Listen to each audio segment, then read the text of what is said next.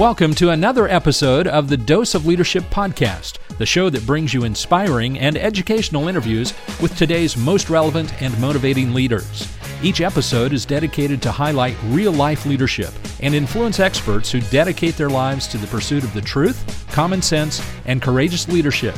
And now, here's your host, Richard Ryerson. Hey, welcome to the show. Richard Ryerson here. Thank you for tuning in to Dose of Leadership. So happy that you're here. This is your great free resource in helping you become the leader that you were called to be. Let's face it, we're all called to leadership, and hopefully you're using Dose of Leadership as a great free resource in helping you along in that journey. Today, great conversation with Bill Sandbrook. Bill was a U.S.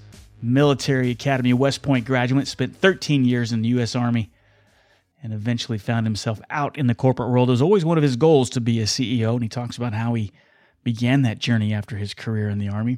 He eventually found himself at U.S. Concrete, a company that was founded in the late 1990s, but they ran into a series of troubles. And by 2010, they couldn't even service their debt, and it led them to filing for bankruptcy. That's when Bill came into the picture. Mr. Sandbrook, I guess it was around July 2011. And as he'll tell you in this conversation, it was a tough decision. The company wasn't very attractive. Bonuses hadn't been paid out in a long time. And it meant for him taking a significant pay cut.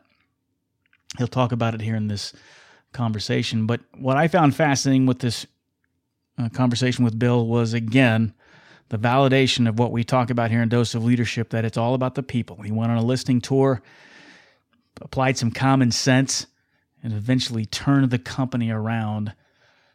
And where he took over where the stock was trading less at $2 a share, I think this week he's in over $80 a share. It's a fascinating story, but again, it's just chock full of common sense leadership that you can apply in your everyday leadership journey and life. And I know you're going to get some great leadership nuggets out of this conversation. This show is brought to you by my course, Legacy Leader Blueprint. I talk about it on every show, but it is the course that's going to help you defeat or begin defeating the stages of mediocrity, of stagnation in both your personal life and in your organization. I've been working with a lot of organizations in this, just starting a class of 13 with a group across the globe, and we'll be starting a Legacy Leader Blueprint course, and it's might be perfect just for you at $349 a seat. It doesn't break the bank, and I'm flexible with the time so it doesn't eat into your busy schedule as well. But it is a course that will help you start creating those high-impact cultures of initiative and begin building empowered teams with high degrees of implicit trust. Here's a testimonial from one of my recent graduates of the course of Steve Trepper, Chief Pilot with GSK Pharmaceuticals. And Steve says, and I quote about the course, "I feel like I got 10 times my investment back. The Legacy Leader Blueprint course has truly changed my life in so many ways. I have benefited not only professionally, but personally as well." Richard is passionate, inspiring, and engaging when presenting the material. And if you want to experience what true leadership is, then learn from Richard. He is the best. Not only did I feel like I got 10 times the value in my investment, I also gained a friend and a confidant in my quest to becoming a better leader. This course is a must for any leader looking to improve. I appreciate that testimonial, Steve. You have become a good friend, and I'm so appreciative that you've been in a couple of my masterminds, including Legacy Leader Blueprint. And if you want to experience what Steve did, check out the course at my website, doseofleadership.com, or legacyleaderblueprint.com, or richardryerson.com. You can find it. Click on the links, sign up for the free 20-minute video that will highlight the course and also give you the top secrets of leadership. And I look forward to hearing from you and seeing you in one of my future courses. All right, without further ado, great conversation with CEO Bill Sandbrook of U.S. Concrete. Well, Bill, I'm honored to have you on the show. Welcome to Dose of Leadership. Oh, man, thanks, Richard. Pleasure to be here this morning. So I ask this almost on every veteran that's come on this show. I mean, I didn't realize how much the Marine Corps helped me in my leadership philosophy or any modicum of success I've had up to this point. I can directly attribute to my being an officer and a pilot in the Marine Corps. How much did your West Point career, your Army career, help you in your civilian sector? I think it helps significantly because, as you know, being a veteran, you're giving large doses of responsibility at a young age. So you're leading people right from the start of your formative years of your career. You get to learn by your mistakes. You get to learn by the mentors and officers you serve under. The military teaches you how to be decisive in the face of some unsettling times. It also teaches you to be able to dissect a diverse series of inputs that you're getting, some true, some false, but from multiple different areas, things are coming at you, and you have to sort out some clarity from that uncertainty and quickly chart a path forward.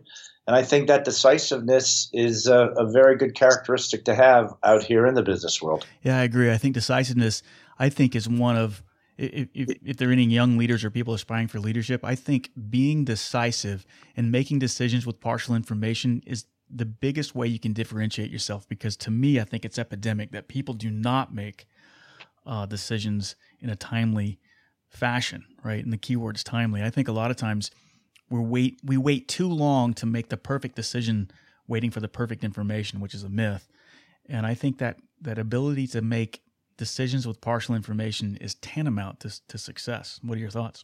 No, I agree with that 100%. I mean, paralysis through analysis is endemic. Let's get another study. It's endemic in government. Yeah. Let's get another study. Let's put together another commission. And it goes on and on and on, and nothing ever gets done. That's one of the problems with Washington. Exactly. Let's keep studying it and punt it down down the field without ever really addressing the issue. So I agree with you that decisiveness is very important, and it distinguishes you from your peers out there, and your subordinates learn from you because they're not used to that necessarily in the business world. I think that the moment that you can sit there and say, I'm just not worried about being wrong, and I mean you don't want to be wrong, but you're just not worried about necessarily a wrong decision, or you're willing to accept the accountability of that decision. That's an excellent point. And, you do have to take some risks out here. You do have to take some calculated risks. And you also have to learn by sometimes your blind spots and have a setback or two and learn from that. And then in reflection, say, well, what did I miss in that situation? Right. But if you're not willing to risk anything, you're not going to learn anything. Right. Exactly. So if I'm doing my math right, you got out of the Army early 90s, I guess, is that right? And I got 92, yes. So what was the plan then, or what was the dream when you got out? You got out and you said, hey, I'm going to do what? Well, it's interesting. The dream actually started even before I entered the Army. When I entered the Army, I had a plan of either becoming a general officer, or if my career path took me, or my interests took me a different way, or if fate took me a different way, I wanted to be CEO of a public company. So that was at graduation at age 21. Right. When I decided then that my path was going to diverge from the military in 1992, I decided that I wanted to be a CEO of a public company and wanted to work not in a service industry, but work in an industry that we actually produce some tangible product, and that I got to lead individuals in the accomplishment of that effort. So I wanted to be able to touch something, build something, and lead people. And it didn't really matter what actual industry it was. It was by happenstance that I came into this industry, which actually my father had grown up in, the cement side. I'm not in cement, I'm in ready-mix concrete. But I'd been around heavy materials and heavy industrial companies from the time I was born. But I didn't plan on coming into this industry. It just happened that way. Right. But I wanted to touch a product, and I wanted to lead people. It's interesting how many guests have said, I didn't know I was going to be doing what I'm doing now. And I'm curious about, and we'll get to, I'm really interested about when you started with this company and the turnaround that happened there.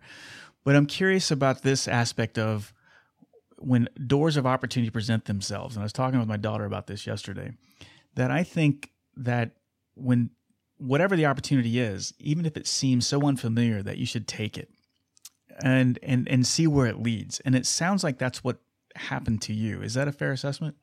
That's a fair assessment. And the ability or the desire to do that really needs to be predicated on a sound foundation, a sound educational foundation, in that, an unending quest for knowledge, or a thirst for knowledge in multiple disciplines, which can prepare you then for when that unexpected opportunity presents itself. I think is critical to that thought process that you're describing to your daughter. I love that sentiment. You're absolutely right. It's like and it almost begs the question: can you teach somebody to be insatiably curious? Because I think that there's one thing that you find in people that lead lives of significance, that they have this insatiable curiosity, and I think it's a choice. I don't know if some people say you're born with it or not. I just think it's. I don't know. What are your thoughts on that from the curiosity piece? I'm not sure if it's a choice. I mean, you have to. You have to embrace the things you don't know, and you have to have intellectual curiosity to go seek that out and get some level of expertise in it, or at least at a minimum of an understanding of it. It makes much better senior executives, both in the military and in the civilian world, where you're not just one functional expert.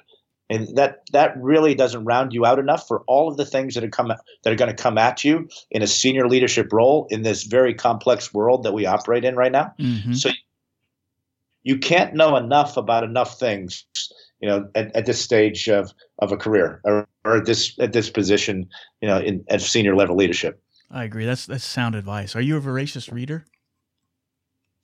Right now. Not as much in fiction and nonfiction books as I am in trade association, industry-specific, Wall Street Journal, general business. There's just not enough time in the day actually for my reading list to be satisfied. I'm afraid that's probably going to have to be in my later years. There's only so much time in the day. But you're constantly learning, though, and I think you said having that humble, teachable spirit is tantamount. That comes up time and time again on the show too. Having that intensity of will, coupled with this tremendous sense of humility and a teachable spirit, is a great combination, in my opinion. Yeah, and it's interesting. It just doesn't have to come from books. I mean, I learn something from every interaction. Yeah, I'll learn something from this conversation today. I'll learn something from my truck drivers. I'll learn something from the receptionist. Any interaction I have, I won't probe and I won't be nosy, but I will learn something from every interaction. Yeah, every interaction with another human being is an opportunity for growth and development for sure. I mean, even the cashier at the Quickie Mart, there's something to learn from everybody and everything. Absolutely. Well, let's talk about this amazing story where I guess U.S. Concrete was founded in the late 90s. You came to the company when? In 2011, is that right? August of 2011, about shortly under a year after it emerged from a prepackaged bankruptcy. And when you came there, what were we looking at? What describe from a morale and financial perspective? What were you inheriting? Well, we had inherited from a financial perspective markets that had fallen by about 75% in demand, depending on what metropolitan area you were in. That is, that if 100,000 homes were being built in Atlanta in a year, it was down to 20,000 or less. And the capacity in the markets were set not only to meet the 100,000 level, but probably growth from there. So there was significant excess capacity in the markets, which put obvious pressure on volumes, but significant pricing pressures, which drove the company into its position. And really, in 2011, there weren't any green shoots at that point on a turnaround in the economy. So it was somewhat of a hopeless situation. We can't sell anything and we can't raise prices. The banks are breathing down our neck. We've laid off all the people we could lay off. We've sold off operations that we could sell off to some extent. And employees hadn't had raises in a number of years. The 401k program had gone away. All of the employees that had invested in an employee stock ownership plan prior to the bankruptcy, all of that investment was wiped out. And like I said at the beginning of the podcast, it was I was inheriting or walking into an area or a group that was just surviving. They were glad to have a position. They didn't think that there was any future for the company.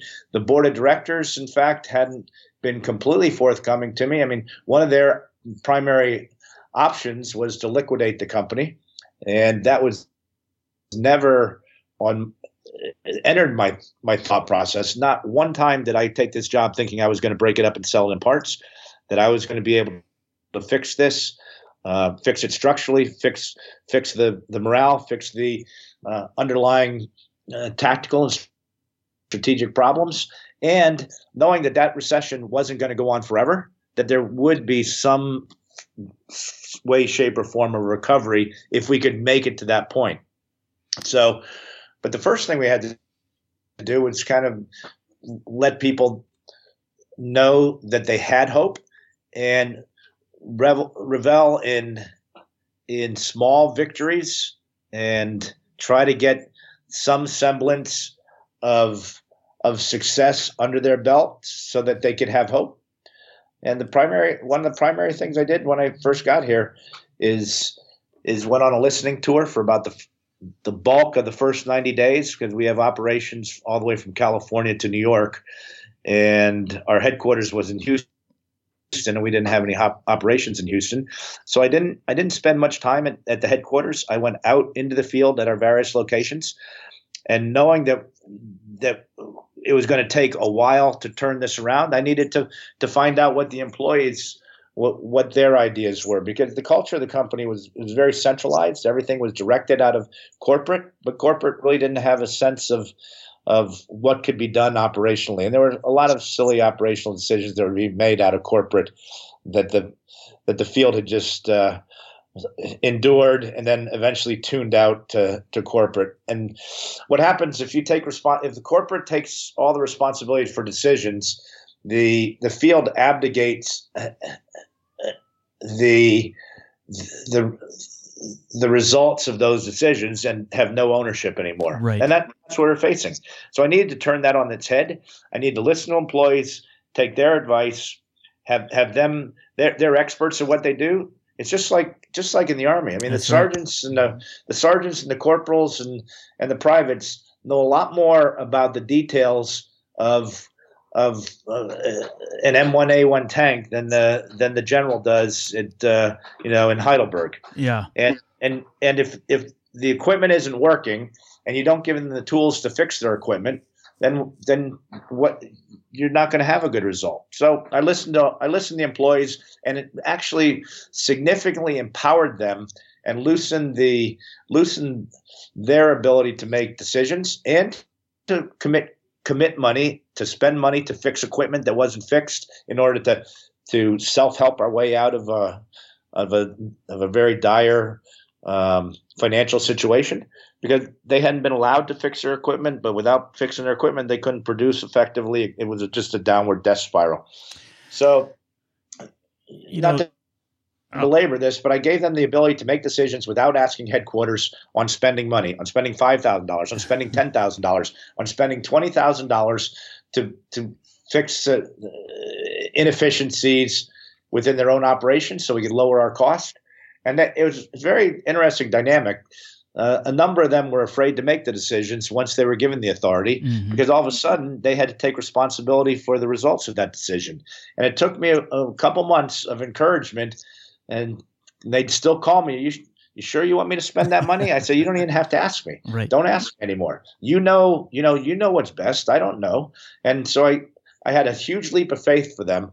And in a sense, my ability to trust in their expertise, really paid great dividends. But everybody wants to be trusted. Everybody wants to be valued for their expertise.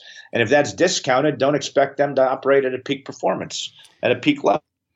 But once you give them that opportunity, they get a little bit of pep in their step. They get, all of a sudden, hey, they believe in me. They trust in me. Maybe this guy knows what he's doing by allowing me to do what I know I can do to help the company. So, in one small way, I spent the first couple months trying to turn the culture of the organization upside down, from one where the headquarters dictated everything to one that the headquarters supported everything. You're singing music to my ears, and we've talked about this on the show for 4.5 years, and certainly my corporate experience has been the same thing, and I say time and time again till I'm blue in the face. And I think, and again, the biggest takeaway I got from being an officer in the military, and I think it's the biggest perception that people who aren't experienced with the military, they think it's this kind of autocratic, orders come from up on high, and if you disobey, you're going to the brig. And when it's firing on all cylinders, I know it was this way in the Marine Corps, and I'm sure it was this way in the Army, is that the successful campaigns, the successful officers, the successful units had a decentralized decision-making authority process that they lived and breathed by, meaning that they pushed the decision-making authority to the absolute lowest level, where you really truly created a culture of one asking for forgiveness instead of permission. And that is so powerful.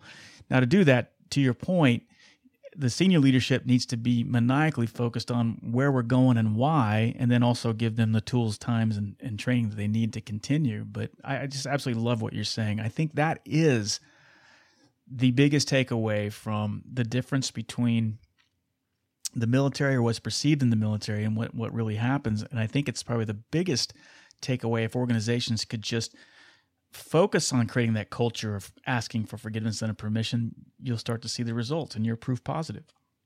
I agree 100%. It's worked in every position I've been, whether it was in the military or me too, as I've been through my civilian career. Yeah, I just love that. That's music to my ears. And again, it's just additional validation.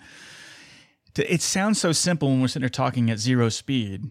And to your, it's a little more difficult to put in play. And even one of the things that you brought up that isn't talked about, but you're right. When you say, hey, here's the money, here's the authority, they're still not comfortable for whatever reason, and so you got to work through that. And so I heard you say that it took a little bit of time and effort of like, yeah, I trust you. Look, it's okay. If you screw up, I got your back is what I heard you say.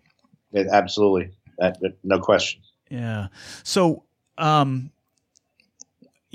back to your decision of going there, you painted this picture that didn't sound very positive, and I don't know what your situation was before, the position you had before. If you were looking for a job, you had a current position. I don't know if you took a pay cut or not, but it doesn't sound like a very attractive position. What prompted you to take it? What was the driving factor? It's interesting. I came from a multinational company called CRH. It's one of the top building materials companies in the world. I was running their North and South American operations and had about 20,000 employees and $5+ billion in revenue at the time that I decided to take this role. And that's the only company I'd really been with since I left the Army. So I had the Army as an employer, the CRH and Legacy Company as an employer, and then took the jump over here. I was 54 years old. In our industry, there's a significant amount of consolidation. A large amount of the cement, ready-mix, aggregate, and asphalt capacity in the U.S. is owned by foreign multinationals, and they operate under holding companies and keep the U.S. name. So it's not apparent the ownership of these assets to the normal person. And because of consolidation, there's very few publicly traded U.S. domiciled material companies left. There was under 10, and so I had the opportunity to take this position. And at that age, one of my goals, as I had said, was either be a general or be CEO of a public company.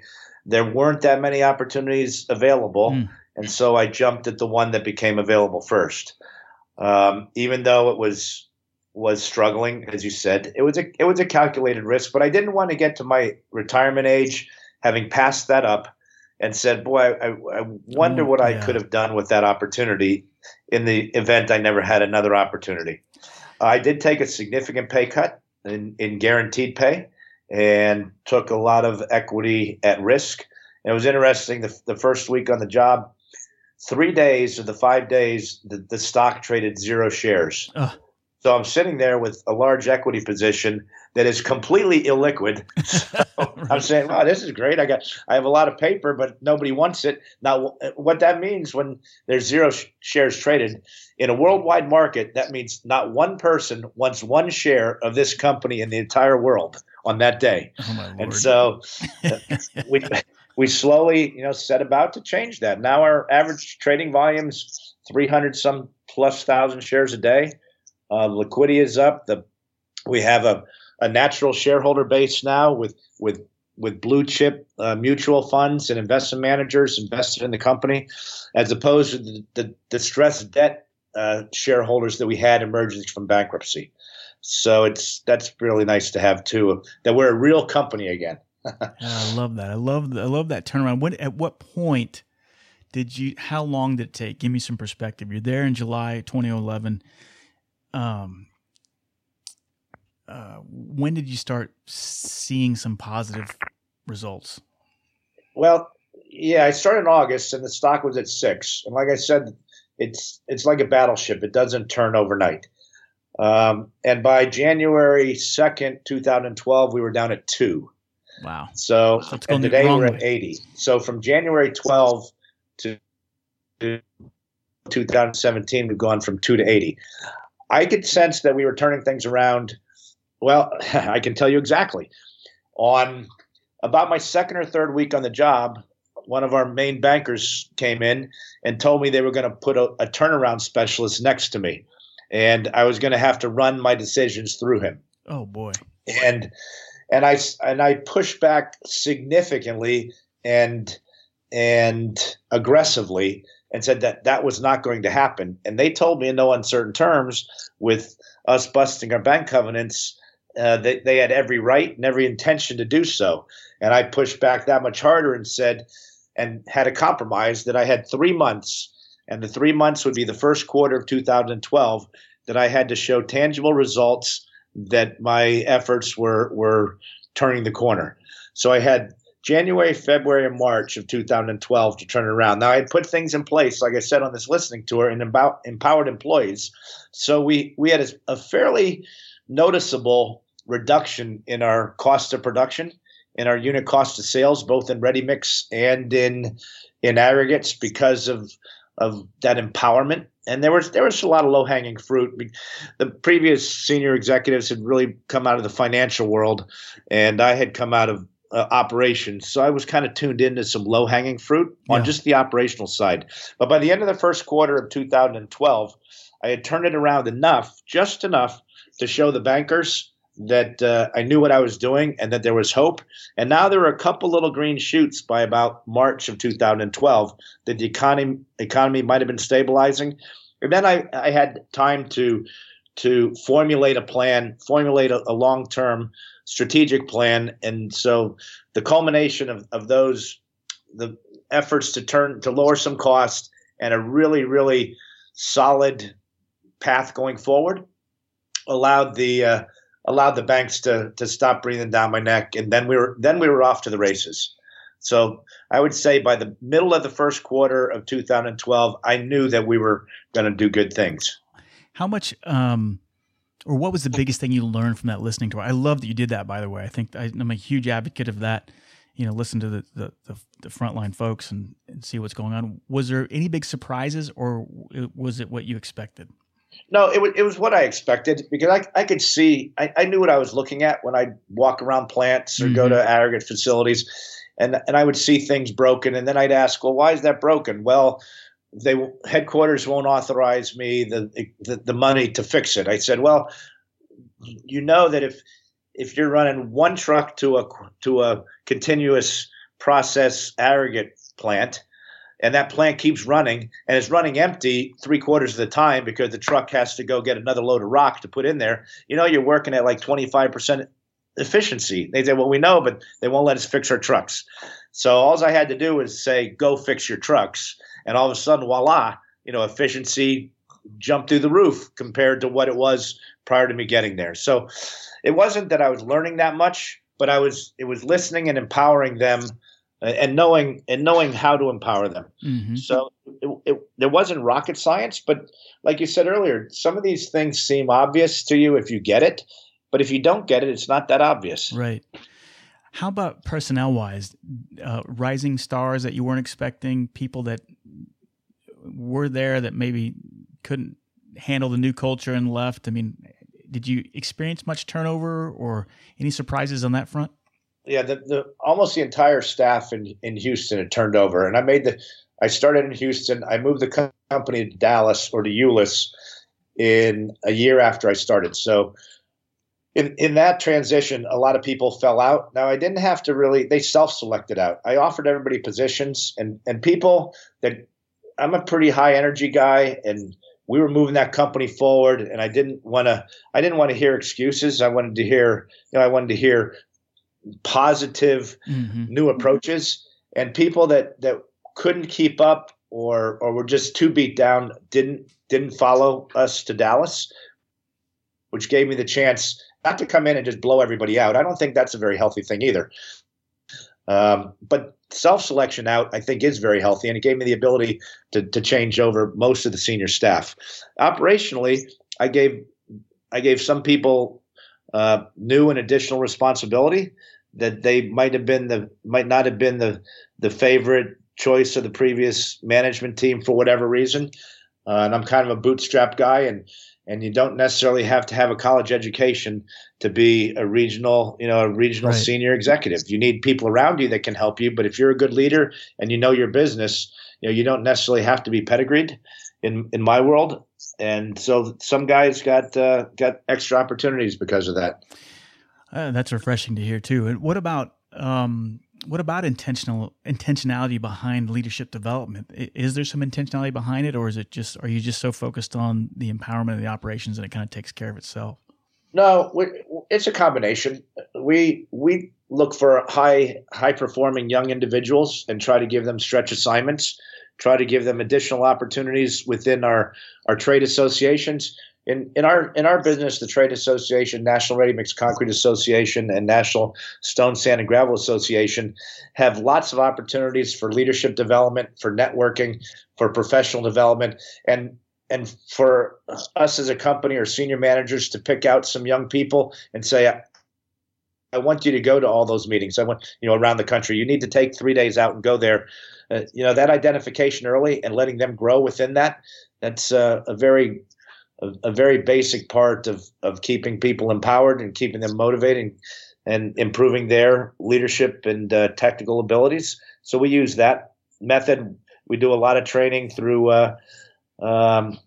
different sources of negotiating training. For instance, I use the West Point Thayer Leadership Development Group for senior executives. Mm-hmm. They go to the military academy for a 3-day pretty intensive leadership training experience run by ex-West Point instructors and high-ranking officers. And so I find that very effective as well. I don't participate in that because being a graduate, I don't want to be the focus of my group. So I let them go off and do that without me being present because I don't want that. I don't want myself to influence the dynamics there. But we're very progressive in additional leadership training. That's refreshing to hear too. It just sounds like an exciting place to work. What advice would you give those kind of mid-level managers or people aspiring for leadership roles, and they're in a culture that is somewhat dysfunctional? Say the senior leadership doesn't get it. Now, I know you're at the top there, but what would you say? A lot of times I get asked this probably most often is, what do I do if my boss doesn't get it? What advice would you give? Yeah, that's a really difficult situation to be in at times, because if you go around your boss, you do it at your own peril, obviously. Right. At some point, you have to work harder than everybody. You have to work harder than everybody else. You have to always be positive, even in the face of some things that you're not happy with. You have to maintain a positive attitude. You try to get explanations for if you're being blocked on a good idea. Make sure that at least you try to get the blocker, and if it's your boss, to explain his decision to you. And at some point, if it's intractable, if the company's big enough, seek out other opportunities within the company. And if push comes to shove, you need to move and find a better environment, because you won't be successful there. You won't be happy. You might be blocked in that position for a number of years. And there's there's too many good companies out there, and life's too short to stay in a position that you're unhappy with or that you're finding yourself stifled. At some point, you might have to say, I've got to find something else. But in all cases, you never burn a bridge. No matter how bad that situation is, these industries, if you stay in some of these industries, at some point, everybody knows everybody.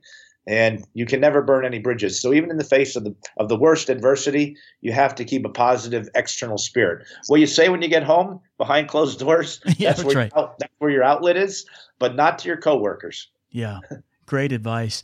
And I would say too, bitching around the water cooler isn't an option.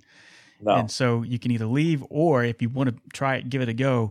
You're right. Keep that positivity. Never disparage or badmouth, be positive, as tough as it is. But I also think too, is if you got the dysfunctional leader, because a lot of times the dysfunction comes, I find, from some insecurity or, and even if it's an inflated ego, or there's always some sort of a feeling of lack or insecurity behind it. So if you can augment that leader in some capacity, as painful as that may sound, you might be surprised by the results. Because I've seen that happen in real situations where, okay, I disagree, this person's kind of a jackass, but I'm going to invest professionally into this individual and try to add value to them. And I found that a lot of times that opens up some unique opportunities and breaks down some barriers that were there previous. I don't know what your thoughts are on that. I think that's very sound advice. But you have to you have to do that in an intelligent fashion, so you don't look like you're just sucking up to the boss. Yeah, exactly. Yeah, that's why leadership is so difficult. Yeah, for sure. Well, man, I just love your story. I love, every time I talk to a CEO like yourself, and we've had plenty of examples here on the show, and this is just one of many. And there, like you said, there's some great organizations of individuals who get it, and it makes me happy. It reinforces that leadership is the answer to all of this. And I know that's a blanket statement, and there's a lot more grit and grime and blood, sweat, and tears involved in that statement than it may seem on the surface. But it's easy to understand, difficult to put in place sometimes, but the fundamentals are so basic to understand. The listening, the empowering, the decentralized decision-making, the having allowing them to make mistakes as long as they're, legitimate mistakes and the decisions were made in the best interest of the company with the information at the time. All that stuff is so basic and common sense, but man, it takes a lot of work to put it in play. Yeah, it does. In the final analysis, the one true litmus test, if you're really a critical thinker and really honest with yourself, you have to ask yourself, and it's a cliche, but would I want to work for me? Right. And if you ask that in all fairness, and you really want the answer to be yes. Yeah. Right. Yeah, for sure. What's next for U.S. Concrete? What's down the road? We have a lot of opportunities right now. We're still very bullish on the economy. We think that the construction cycle still has legs. The employment numbers came out today very good. If there's additional tax reform, and if GDP can get up to 3 or 3.5%, we have a long runway. And with the aging infrastructure, we supply materials to roads and highways and bridges and airports.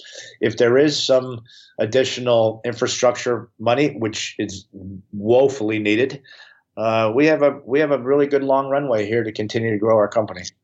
Well, I'm excited for your future. And Bill, I love the turnaround story.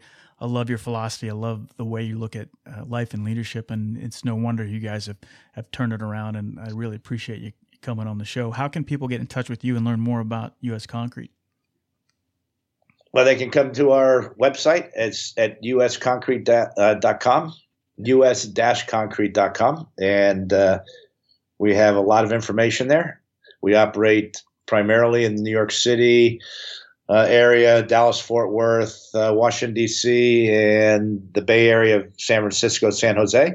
So we're not everywhere, but we're really big players in the cities I just mentioned.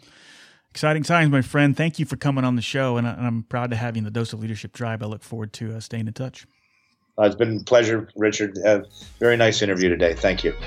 Hey, thanks for tuning into the show. Go to richardryerson.com or doseofleadership.com and fill out the contact page and reach out to me. Let me know where you're at your leadership journey. Also, if you want access to my brand new online leadership course to help become a better leader, go to legacyleaderblueprint.com.